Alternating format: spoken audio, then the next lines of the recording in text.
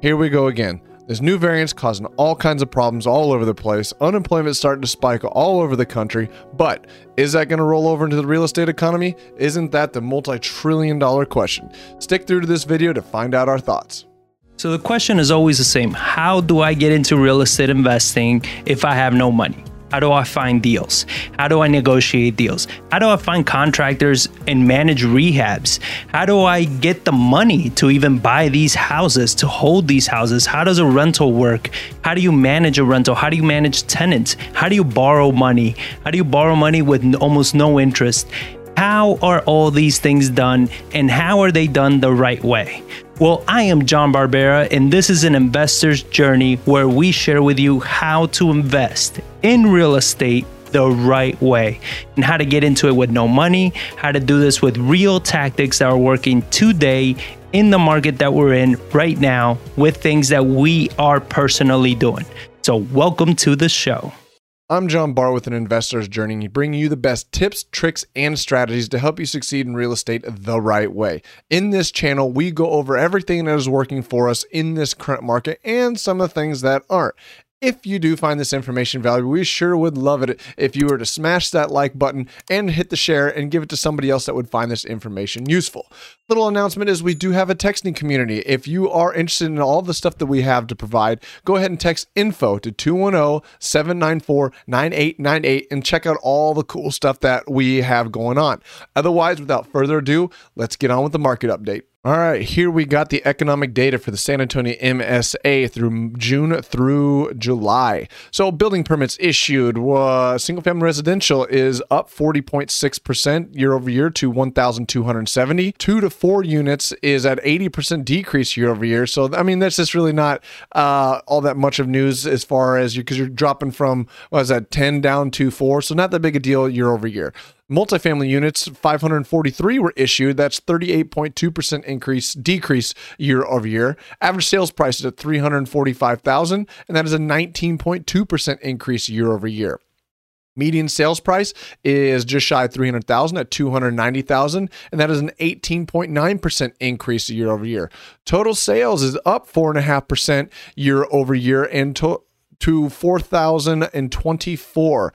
Average rental price is 1,671. That's a 5.4% increase year over year. So I want to break out here for a second and explain a little bit about those total sales volumes. So I hear a lot of people saying like, what's the cause of the ultra low inventory? And is it just because nobody's listing homes? Well, this data really shows that it's not. And it justifies why inventory is so low and why I track these things and pay attention to this information. To where if we had like sales, let's say it's in half and it was 50% of what it was last month and we had ultra low inventory, that would tell me that, hey, that's why the inventory is so low is nobody's listing their homes. And I would expect that as we got a plethora of people listing their homes, it would really tick up, which this is why I don't think it's the case. It's because we are having year over year sales increase and inventory is so low. So that means that people are listing their homes at a normal rate, and there are plenty of people out and actually doing it more so because we have more sales and people are here to absorb them. And that's why it's data that I want to continue to watch, to where if I start seeing sales volume drop and inventory starting to increase and at a very rapid rate, that's when I would start kind of sounding the alarm. And for us in our business, we would start looking at being much more conservative on certain areas and breaking out price points and zip codes like we'll go into later on, and really digging into that information, see where is inventory starting to rise and why is the sales volume starting to drop off. So just wanted to break that out and break that down a little bit further. So it's back to unemployment is at 1.15, and that is a 4.8 increase year over year, and that is a total gain of 1,354 jobs from the previous month. But even though jobs increased, we still have unemployment up to 6%, and that is a 0.71% decrease from the previous month. So we got more jobs, but the unemployment did go up. So we got more people filing in that case. Months of inventory for July is flat from the previous month and is at 1.27. Just as a comparison, this time last year, we were at 2.72. Now keep in mind, a balanced market is anywhere from 4 to 6 months of inventory, depending on what a person really looks at. So to break down months of inventory a little bit more and why that really matters is months of inventory is another way people say it is our absorption rate. Everyone knows that, go back to Econ 101 in high school or college, depending on when you took the class, that everyone knows that supply and demand equilibrium. If you got more supply and not enough demand, supply usually falls off to meet demand. More demand than not enough supply, supply increases to find that new equilibrium. So in real estate, when we have more demand for housing and not enough supply, that causes prices to increase. Hence the last year, I've seen these massive appreciations. You had to live under a rock to not understand that all the lumber shortages, all the real estate shortages, all these people trying to buy homes, move out, refinance, do all this crazy stuff. So that is why our inventory matters so much. So when we see in a month's inventory at 1.27, that means we are in a massive, massive seller's market, meaning the seller has the more bargaining power than the buyer. So that means if all of our houses, no new houses were to put on the market, and you kept the same pace of number of people buying homes, it would take just 1.27 months for all the houses of all San Antonio to be consumed. And that is not a long time, which is why you're seeing these massive price increases. So in order for that price to really come down, we need to get that equilibrium, or for prices to slow down, we need to get more sellers selling their homes so buyers have more to choose from, because right now there's still so much demand for buyers trying to buy houses and not enough people listing their homes. So that's why it needs to get somewhere in that 4 to 6 months of inventory is what they say your balanced market is across the market, depending on where you're at.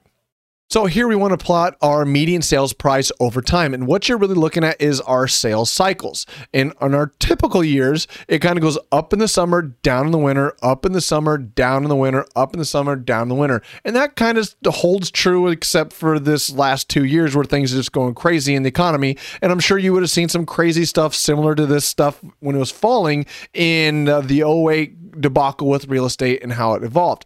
So one thing for us, in a normal market, which we will eventually get back to because we cannot sustain these massive 20, 30, 40% year-over-year price increases like we've been seeing across the nation and across Texas, is we like to list homes or buy homes here and sell here. So in this wintertime, we are trying to buy as much inventory as we possibly can so we can get through our renovations and get them on the market to catch this next wave of the next summer's buying season. Just a quick side note. Again, if you guys are interested in getting this data sent to you and reminder of when it's coming out, make sure you text MARKET to 210-794-9898. All right, back to the show. And rents, shockingly enough, follow kind of the same thing, to where it's up in the summer, down in the winter, up in the summer, down in the winter. And now for you landlords, how people use this, how we use this, is we list our homes for rent all around this time frame. So no matter what time we buy a house, we could buy a house right here and start a rental property here, depending on when we bought it and we put it on the market. But with the leases always end in March, April, or May, and sometimes June when we still get too many houses spread around that tight inventory, to where if a person does move out, right around here, I have 30, 60 days to get that house re-rented out, renovated, back on the market, and catch that next highest rent. So one thing we are happy to see is you can kind of see how you got to draw a straight line across 14, 15, 16, and 17. And it started to taper off a little bit in 18 and 19. And then 20 and 21, we're starting to catch up some of those booms, because as prices increases, so do property taxes and insurance rates, which we have pretty high property taxes here in Texas. So seeing increase in rental rates for landlords, that is good that we are increasing our cash flow along with these massive sales increase in price increases. Now, unemployment. I like to track it over 20 years so you can kind of see how it performs over the last couple of recessions, to where this was the dot-com debacle, and here is the last real estate boom or bust, when you can kind of see how long it took for inventory to rise or fall back to its normal 3 to 4%. So I do expect, and I do want to see, like, even though we have a spike up in unemployment, hey, we're still lower than we were in January. So I want to see these continuous zigzags all the way down. I don't want to see a regression where it goes up, and then continue to go up in the wrong direction. So that is what I'm really tracking with unemployment. Because if people are unemployed, that means that they are not able to qualify for loans. And that means that less people are buying, more people are selling, because if they don't have a job, they can't start the mortgage payments, they're going to be selling their houses. That could cause a real estate crash, and we do not want to get caught in that scenario. So that is why we track this information and then also put it out for you guys. year over year appreciation. This is something that I really wanted to start tracking of last year or a few years ago, because I really wanted to see, like, are we slowing down or are we speeding up? Because as investors, we never bet on appreciation, but appreciation is nice, and we factor it a little bit into our numbers and be a little more aggressive if we're seeing these massive appreciations over time. To where I was seeing here, like, coming out of the real estate recession, real estate values fell all the way down to basically 2012, and then they shot up to 10%, and we're hanging out there for several years before you can see it slowly starting to regress and followed down to around the average of 4 or 5%. And then obviously recently it's just kind of gone parabolic as far as the year over appreciation. But I do want to continue to track that, because these prices are not sustainable, and these continued price increases are not sustainable. But just like things go up fast, I don't think they're going to fall off just as quick. And we're going to see not as quick as drop, but we are going to see a pretty significant drop in prices as we find that new price shelf. So now I get a lot of questions of people reaching out to me saying, like, great, John, I understand all this information. That's cool, that I want to invest in Texas. But now the next question is, where do I invest in Texas? Do I go low end? Do I go high end? Do I go north side? Do I go south side? Everyone knows that real estate is about location, location, location. And that is very true. And this does not change when you get to San Antonio.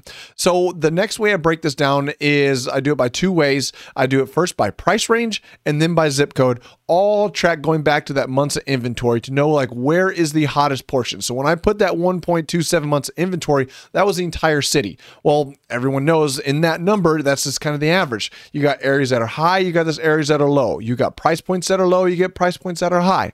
So where in that is the best place to invest to capture that best month of inventory? So first up, we have by price range. So we got anywhere by 50,000 price range all the way up to 1 million. And you can see the sales volume. And this is a key indicator, because I want to invest where the months of inventory is low and I get the bulk of the sales. So of that 4,000 sales, you can see almost half of them are right in this $200,000 to $300,000 price point. So for us in our business, where when we're buying stuff that's like kind of the fix and flip kind of stuff, or even rental properties, we want to look for those ARV, those after repair values. What's it worth when we get done fixing it up, to be right in that range, because we know that that low of inventory really pushes prices up. That means there's that many people buying and not a lot of inventory. So everybody's scrapping for stuff. So when you put it on the market, chances are you're going to get above asking prices. You're going to get contingency waivers, and you get your cash is king kind of buyers, which is what you are wanting. So that is really where we like to focus. But it's not to say these areas are bad, but it's just good information to know that if I'm going fishing for houses, I want to be buying in this $200,000 to $300,000 price point, because that's where the data shows that's where the most in-demand housing is by sales volume and by months of inventory, because you can see that it's even a little bit lower down in these lower price points just because there's no inventory down there, and you get some really kind of run down crappy houses. Same thing on the high end. You get some very expensive houses and not enough buyers. So your median average buyer is buying in that $200,000 to $300,000 price point. So that's where we really like to focus. The next areas that we focus on is by zip codes.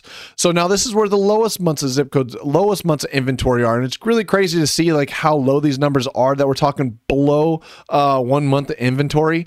But it is something that is good to know. And some of these are some very large zip codes. So a lot of sales volume, like 78249, 78250 are very large zip codes on our northwest side of the city here. So we like to use this information to also target where we want to buy renovations, and also where we want to buy our rental properties for long-term appreciation. Because you can see what these prices were. The average price was in July of 2018 to what it is now. So you're looking at, even though if you would have bought a house in, say, 78154, and it was worth $235,000, and you were cash flowing, renting it out, got yourself a little deal. Well, nowadays it's worth almost $90,000 more, $90,000 more than what it was just 2 years ago. So that extra appreciation is fantastic. And that is what ultra low inventory numbers will do. So even if we are in a balanced market, we are going to have areas that have lower inventory than the average. So that's where we gravitate towards and try to find properties in those zip codes. So long term, we are focusing on those areas and trying to pick up properties. So we do gain in these just short period of time of appreciations.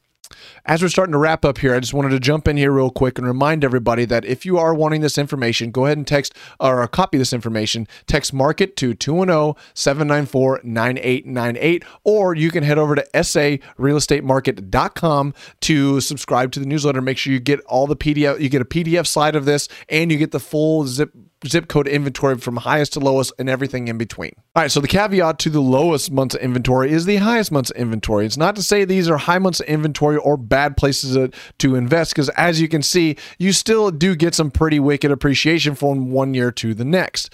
So this just shows that, like I said, it's information for you to determine where you are wanting to invest. So this is just something to use as a reference, as a guide to say like, hey, I have a little bit higher inventory in this area. I need to go check out my competition to make sure that my house is not sitting on the market for your average months of 2.68 months of inventory. So you want to make sure that if you do have a higher months of inventory area, you want to get a little bit better discount, especially when this market normalizes and you get into those 4, 5, 6, 7 months of inventory. You then want to spend your extra money in the areas that matter, because if your house goes on the market and it sits for 2, 3, 4, 5 months, that's straight off your bottom line. We all using debt in this industry to make money. So you are going to want to make sure that you spend a little more in, say, the kitchen, the bathroom, the staging, the photos, for sure, taking good pictures and getting them on the market to give that best presentation. So definitely keep that in mind, that just because there are high months of inventory doesn't mean it's a bad area. It just means that, hey, it's not as hot as other areas, so you might want to get a little bit better discount and budget a little bit more for repairs, so when you do go to the market, boom, yours is the first one to go. So that's really the end of it. Again, if you guys are wanting a copy of the slides and the full list of zip codes, head over to sarealestatemarket.com. And for insider tips, text market to 210-794-9898. And if you're interested in getting all the list of things that we go about for whether it be property tours, our Coffee with the Johns flagship show, go ahead and text info to 210-794-9898, and you'll text back of all the little text message lines that you can be added to get different topics of what's going on and what we're working on. Otherwise, happy investing, and we will see you guys next month.